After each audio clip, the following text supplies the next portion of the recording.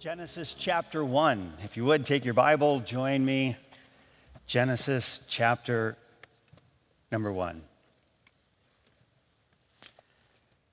I don't know if your mom or your wife or, for that matter, your husband or your dad has ever cooked something for you for the first time and then followed up your first few initial tastings of what they have presented and said something like, well, how do you like it? Okay, now how you answer that is of extreme importance, okay? That's not just something you take casually, you have to give it some thought. Now, think about the difference, same words, just different inflection. How did you like it? It's good. Okay, now right there, you just blew it, guys, in case you're wondering. It's good. So you don't like it? No, I said it's good. Well, how do you like it? I mean, it's good. All right. It's just a losing battle. Just walk away from the table and don't say another word. Okay, then there's this. Hey, how do you like it? It's good. Man, it's good. All right, now that you're communicating something else. Now here is the creme de la creme, okay? This is the pinnacle of good answers. How do you like it? It's very good. Like this is very good. Okay, now you just communicated something beyond a shadow of a doubt. It's not just, it's good. No, it's good. Listen, this is very good. If you were asked the question, how is your God? How is your God? I mean, as you relate to him in the circumstances of your life, and someone says, hey, how's God been to you? Like even right now, how is God to you? How would you answer that question? Well, I mean, he's good. The title of our message today is Always and Only Good. Always and only good. You know, one of the early observations that becomes quite obvious in the theme regarding the entire Bible is something that we're going to see set forth in the opening verses of Scripture. Often in any good book, you're going to get to know the main character early, sometimes within the first few lines of the book, as is the case that we have in the Word of God. And then you're also going to get to know the supporting characters, those other important figures, although not primary, still woven throughout the course of the story. It should be noted that you and I are not the main characters of the story. We are significant. We're a supporting cast, but the story is not first and foremost about us. It's interesting how this collides with much of how we have framed our theology. For example, I'm not saying that you should never use this, but the more I've been thinking about it, and particularly the more I've thought about it in connection with what we're seeing in this message, in this passage of Scripture, I'm not so certain that it's a great thing to say, that I have used before and maybe you have as well. Do you know, if you were the only person on the face of the earth, Jesus Christ would have died just for you. You say, well, why is that not such a great expression or a statement to use? I would offer just a couple reasons. First, because the Bible doesn't deal really or primarily with abstract questions about non-existent realities. And then, more importantly, this statement seems to put the value of man at the center of the universe rather than the value of our great God. Again, we remind ourselves that the central figure of all the Bibles introduced to us in the first words of Scripture, in this first chapter alone, in the beginning, God. And God then is referenced no fewer than 32 times in this chapter. God created 4 times. God said 8 times. God saw 7 times. God made 3 times. And so we also find God called, God set, God blessed, God divided. This opening chapter of Scripture is all about God. Clearly, this is a story about God, and it tells us about his creation. That is, about what he created, and that his creation was not only good, lest there be any question regarding what is it that God did, it was very good. Our text today, Genesis 1:31, says simply this: "And God saw that everything that he had made, and behold, it was very good. And the evening and the morning were the 6th day." Okay, in Genesis 1:1, we begin with the understanding that God is. This book of beginnings is going to take us far beyond a recognition of his existence. Yes, we know that God is. But now we're going to have to go further and ask ourselves some questions. We know he is, but what kind of God is he? So he is, and now we're confronted with, in the beginning, God, and then we're confronted with, in the beginning, God created. If I can't get past God is, I can't go any further in the rest of the book. The rest of the book does me no more true value if I don't get past God is. And then everything else is up for debate if I can't get past, in the beginning, God created.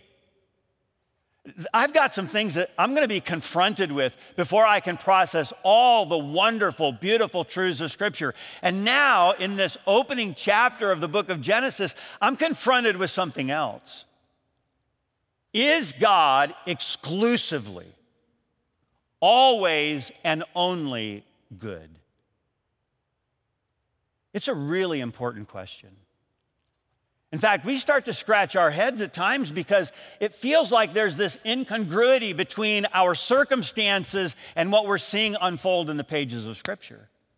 So we're told God is good. Whatever he does, it is the culmination of very good. But it doesn't seem like our lives always have the same concluding message. So is he good? Is he good because he gives you what you want? Or is he by his very nature good and therefore deserves for you to give him whatever he wants? Now, this is an important statement that much of what we're going to address is going to hinge upon. Is God good? And so the reason he's good is because God does so many good things for me. Or is God good, therefore it really makes sense for me to give him whatever he wants because he is good. Let's observe what Scripture says in Genesis chapter 1. Verse number 4, "And God saw the light, that it was good, and God divided the light from the darkness." Verse 10, "And God called the dry land earth, and the gathering together of the waters called he seas. And God saw that it was good." Verse 12, "And the earth brought forth grass, and herb yielding seed after his kind, and tree yielding fruit, whose seed was in itself after his kind. And God saw that it was good." Verse 18, "And to rule over the day and over the night, and to divide the light from the darkness. And God saw that it was good." Verse 21, "And God created great whales and every living creature that moveth, which the waters brought forth abundantly after their kind, and every winged fowl after his kind. And God saw that it was good." Verse 25, "And God made the beast of the earth after his kind, the cattle after their kind, everything that creepeth upon the earth after his kind. And God saw that it was good." And then we get to verse number 31, "And God saw everything that he had made, and behold, it was very good. And the evening and the morning were the 6th day." The accumulation of God's creative acts was not only that which was good, it's now pronounced very good. And the challenge again that you and I face today is that there appears to be an incongruity between the explanation of God's work and our experience of God's world. So here is a God, and we know God is good, and therefore he does works that are good. It's why the Bible takes pains to say that God did this and it was good. God does that and it's good. And then we put it all together, and everything that God did, it's very good.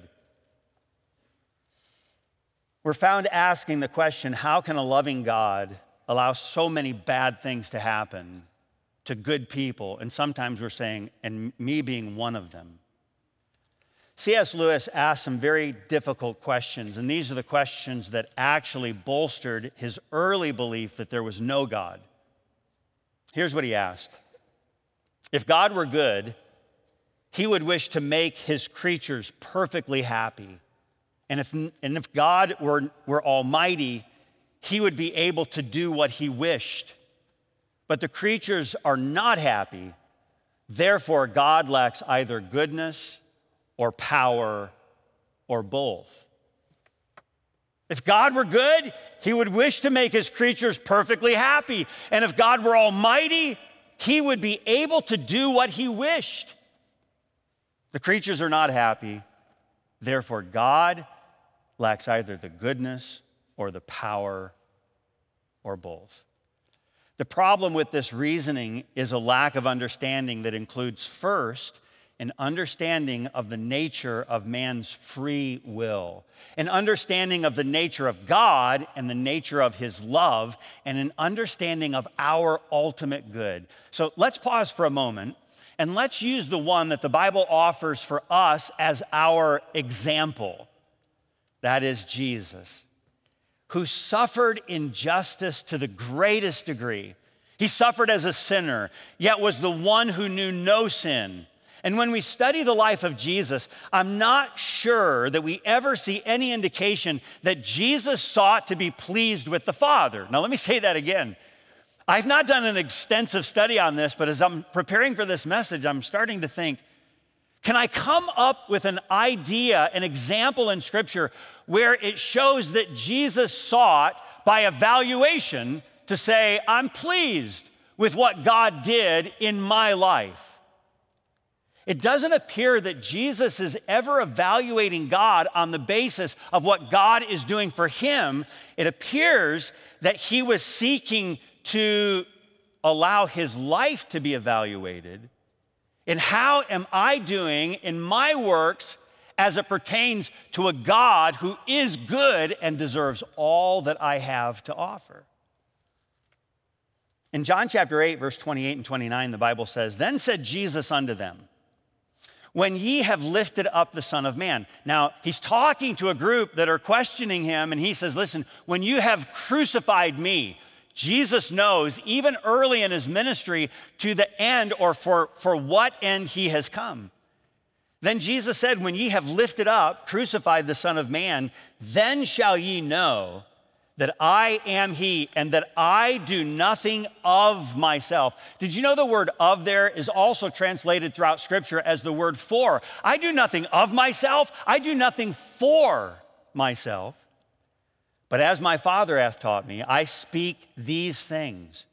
And he that sent me is with me. The Father hath not left me alone, for I do always those things that please him. Again, the focus of Jesus doesn't seem to be evaluating God and his workings in his life. It appears to be Jesus, the man, Christ Jesus, appears to be looking at his actions and saying, how do my actions align with pleasing the Father? Not asking, how do the Father's actions align with pleasing me? Again, it appears the focus of the life of Jesus was that he would please the Father, not that the Father would please him. Yet how often do we go through life wondering why God isn't living up to our expectations, rather than wondering if we're living up to his? Truly, Jesus was the ultimate unjust sufferer. In other words, he suffered unjustly. Pastor James Montgomery Boyce offered some insightful perspective. In May of 2000, he stood before his church in Philadelphia, and he explained that he had been diagnosed with liver cancer. Notice what he said. Should you pray for a miracle? Well, you're free to do that, of course. My general impression is that God, who is able to do miracles, and he certainly can, is also able to keep you from getting the problem in the first place. So although miracles do happen, they're rare by definition. Above all, I would say pray for the glory of God. If you think of God glorifying himself in history, and you say, where in all of history has God most glorified himself?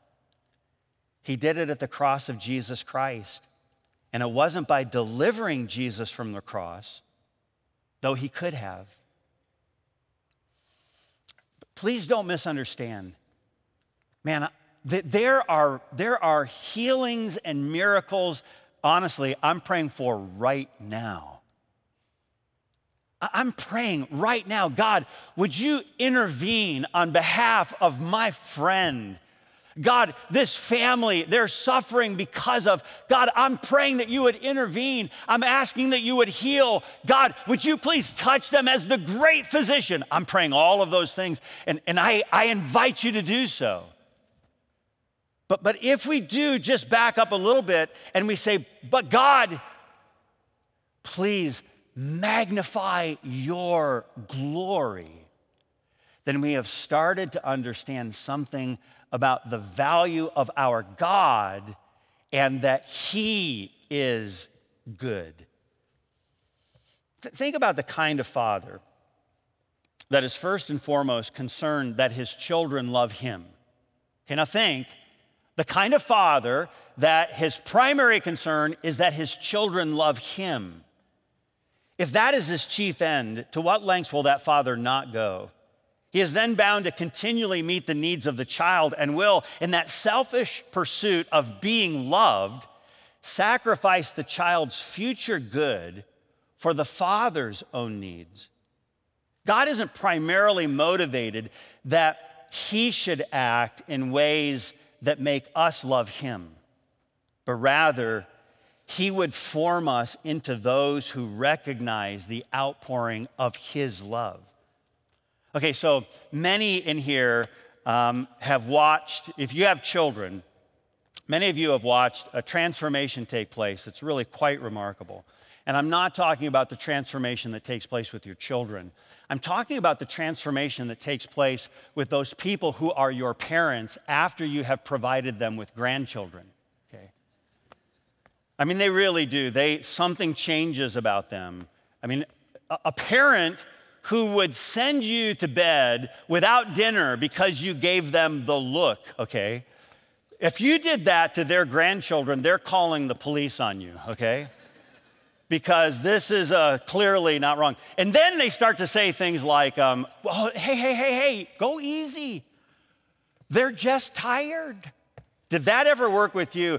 Mom, I'm just tired. Listen, you might be tired, but you're gonna, okay, I mean, they're going, full on ninja on you because whatever you did, it's just, I mean, we kind of scratch our heads. We say, what in the world happened to these people? This is not, what did you do with my father? Okay? Exactly, all right? So, give them to the grandparent. Okay, so think about God in terms of a grandparent. And again, grandparents, man, we love you and keep spoiling your grandkids, but is really that the kind of God that we want? Is that the kind of God that is more concerned about his children loving him than he is about making his children truly lovable? Some of us want to see God as a permissive grandparent whose tolerance or whose generosity is motivated by a desire to see their grandchildren happy in their presence, rather than as a loving father who longs to see his children truly joyful beyond the momentary and the fleeting happiness that he may be able to provide. A loving father will go to incredible lengths and seemingly endless trouble to see his child grow to maturity and then be able to know the reality of true joy and lasting pleasure. Good fathers desire something that's more valuable than the momentary distractions that give the appearance of happiness, but can never truly deliver the same. Because God is good, and because he loves us, his goodness demands that he loves us by making us more lovable. And have you ever recognized that in every instance in this life where man has created a path to pain, God has created an alternative path that brings ultimate resolution to the pain? No, God may not remove the pain, but he does bring ultimate resolution to the same. In John chapter 16, verse 33, Jesus said some things that are obvious. He says, I want you to know this. These things have I spoken unto you, that in me ye might have peace. In the world ye shall have tribulation, but be of good cheer. I have overcome the world. Jesus doesn't hide anything here. He's not trying to sugarcoat your life, and he's not trying to say, hey, listen, come to Jesus, and then I will sugarcoat your path. You come to me, and I'll resolve the problem of your sickness immediately. Come to me, and the loneliness that you experience, listen, you're never gonna be lonely again. Come to me, and I'm gonna resolve every issue, every challenge, every problem, every heartache. He says, no, in this world, there will be tribulation. But I want you to know, you can take heart and take hope. Be of good cheer, because I have overcome the world. Jesus is saying that this fallen, broken world is marked by tribulation. Tribulation that's the result of man's choice of disobedience against God. But notice what he goes on to say, I've overcome the world. He's saying that because he overcame it, he has blazed a trail for us to follow and to do the same. It's not an avoidance of the brokenness of the world. It's just a radically different outcome. And I would submit to you that God, in his goodness, has left a pathway to victory that addresses every one of man's failures. Every sickness, every pain, every loss. This is why at the end of our trials and tribulation, we can read, and God shall wipe away all tears from their eyes. And there shall be no more death, neither sorrow nor crying, neither shall there be any more pain, for the former things are passed away.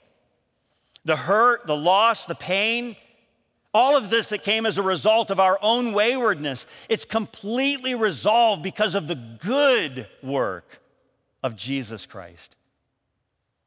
So we go back again to Genesis 1 and ask, because God's work in creation is good, what does that tell us about God? It tells us that God is good, and therefore God does good. Okay, it's one thing to hear that somebody's a good cook. Okay. It's another thing to be invited over to their house for dinner. And do you know what God has done all throughout the experience of our life? God has, in very real ways, he said, hey, I want to invite you over for dinner. Come on, take a seat at my table. And then God says something that we've said it, we've sung it, but he says, oh, taste and see. There's now this experiential invitation. He says, now listen, in this world, you're gonna have tribulation, but I want you to taste this. This is not the full expression of his goodness. It's just a taste.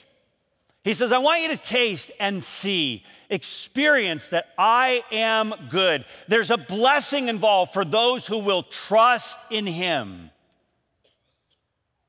It's not, again, the full extent, but it is a wonderful taste of that which is to come. So how do we taste his goodness today? Well, I would say we taste it in a variety of ways, one of which is the goodness of his gifts. How do we taste today? Oh, just the goodness of his gifts. The Bible says in James 1:17, every good gift and every perfect gift is from above and cometh down from the Father of lights, with whom is no variableness, neither shadow of turning. Every good thing that we've ever experienced in our entire life came exclusively from the hand of a good Father. From the Father, the Bible says, of light. As grand and glorious are the forms of light created by God, God outshines them all. And further, we understand this statement to again remind us that God is only good. 1 John 1:5, this then is the message which we have heard of him and declare unto you that God is light, and in him is no darkness at all. The creator of lights, the Father of lights, in him is not the slightest degree, not even a shadow of darkness is found in him. Either God is always and only exclusively good, or he is not.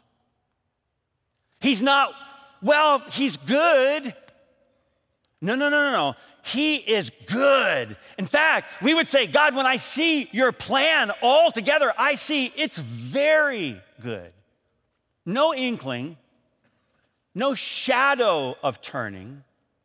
Have you ever thought about the fact that the stars that we look and see and the planets that speak of the glory of God, they're in this continual act of rotation, of spinning, of turning, but the Bible says not God. You're never gonna say, what side of the bed did he get up on today? No, God is always, exclusively, only, no shadow, no inkling of a change. He's only, always good. How do we know? How do we taste his goodness today? Well, we do so by tasting the goodness of his gifts. How else do we know that God is good? The goodness of his grace. The goodness of his grace. While we often think of grace as a New Testament theme, the Old Testament is rich in the grace of God. The first time it's used is found in a passage, and we'll give it more attention later in this book of beginnings, this study in Genesis. But the Bible records it simply this way. Genesis 6:8, but Noah found grace in the eyes of the Lord. Don't you love the simple but very powerful pictures that scriptures paint for us? Noah discovered grace in the eyes of the Lord. Remember, this means that God was providing something that Noah didn't deserve. He hadn't earned. And yet, as Noah looks, so to speak, into the face of God, Noah found grace in the eyes of the Lord.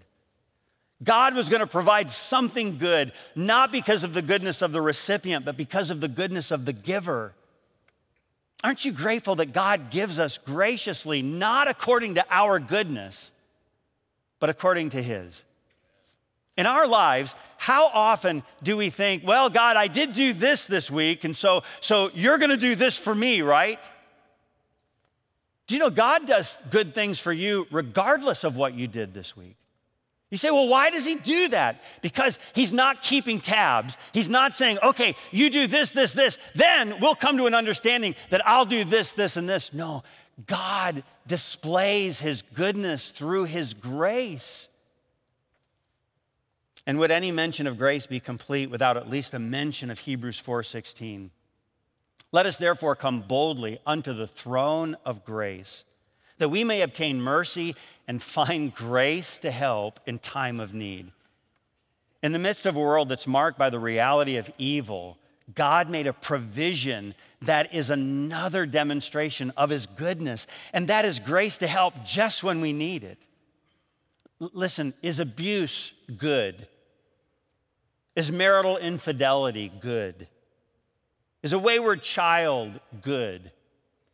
Is anxiety or gender dysphoria or depression or loneliness or Parkinson's or Alzheimer's or cancer good? None of these in and of themselves are good. But in his goodness, God provides grace that is enough, grace that is timely, and grace that never lacks in supply.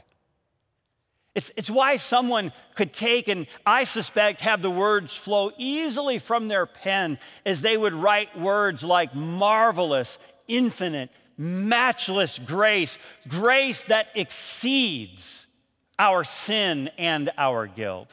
Yonder on Calvary's Mount, outpoured, there where the blood of the Lamb was spilled. Grace, grace, God's grace. How do we know that God is good? Well, we know because of the goodness of his gifts. We know because of the goodness of his grace. And we can't not mention, we know because of the goodness of the gospel. The word gospel means good news, and good news it is. 1 Peter chapter 3, verse number 18, for Christ also hath once suffered for our sins, the just for the unjust, that he might bring us to God, being put to death in the flesh, but quickened by his Spirit. The just one, Jesus, died for the unjust ones. Listen, for you and me, that is good news. 1 Corinthians 15, beginning in verse number 1, moreover, brethren, I declare unto you the good news, the gospel, which I preached unto you, which also ye have received, and wherein ye stand, by which also ye are saved. That is good news. Let me ask you, was Christ's suffering a part of God's good plan? Okay, now think, all right? So process. Was Christ's suffering part of God's good plan? Well, he had a plan, this wonderful plan to redeem mankind, to restore him in his relationship to him. And we call the gospel good news. And at the very heart of the gospel, it is the just one dying for the unjust one. So was Christ's death part of the good plan of God? And yet, how often do we remove ourselves from the good plan of God because it may not be our definition or expectation of goodness? Clearly, I don't pretend to know your difficulties, your pain, your sorrow, or what you might refer to as your bitter cup. But what I do know is that God is good, always and only. And part of that goodness sounds like this. For God so loved the world that he gave his only begotten son. There's the rub, there's the challenge. That's the head scratching, like, oh, do you know what that meant then for Jesus, the just one? Yeah, I do, but God has a plan. For God so loved the world that he gave his only begotten son, that whosoever believeth in him should not perish, but have everlasting life. This is the good news. Good news for us, but a bitter cup for Jesus. But Jesus said, even as the bitter cup was before him, Father, if thou be willing, Father, if thou be willing, remove this cup from me. Nevertheless, not my will, but thine be done. And there appeared an angel unto him from heaven, strengthening him. Father, if you're willing, but not my will. And now, isn't it wonderful that the man, Christ Jesus, has sent from heaven timely grace? Grace that meets us right where we are, grace that is sufficient for the challenge, grace that never lacks in supply, grace that is freely bestowed on all who believe. Now Jesus himself is strengthened from heaven for that which is before him. Oh, to be able to say to the Father of lights, who sends his strengthening angels just when we need them, for us to say, not my will, but thine be done. And then to see his good plan unfold, a plan that includes you and me. In Hebrews 11:16, notice what we're told. But now they desire a better country. A better country. In other words, I'm not living for just this world. They desire a better country, that is, in heavenly. Wherefore, God is not ashamed to be called their God, for he hath prepared them a city. And I might add, not only has he prepared them a city, he's preparing them for the same. Isn't God a loving Father who loves us more than to leave us as we are, But he continues to prepare us to enjoy him throughout all of eternity in a place where he will have wiped away every tear. Because God is good, he is preparing a city for you, and he is preparing you for the city. In Psalm 135, verse 3, the Bible says, "Praise the Lord, for the Lord is good. Sing praises unto his name, for it is pleasant." In Psalm 100, verse number 5, "For the Lord is good. His mercy is everlasting. His truth endureth to all generations." Lamentations, the great lament, chapter 3, verse 25, "The Lord is good unto them that wait for him, to the soul that seeketh him." And in Nahum 1:7, "The Lord is good, a stronghold in the day of trouble, and he knoweth them that trust in him." All the rest of scriptures are going to hinge on what you do with the claims made in Genesis chapter 1. I would submit to you that he is not only good, he is always and only good. And the question left for all of us today, regardless of our circumstances, are you willing to come and bow your will to his goodness? Not so much asking God, "God, what are you doing for me that shows your goodness?" But rather, "God, because you are good, what can I do for you?"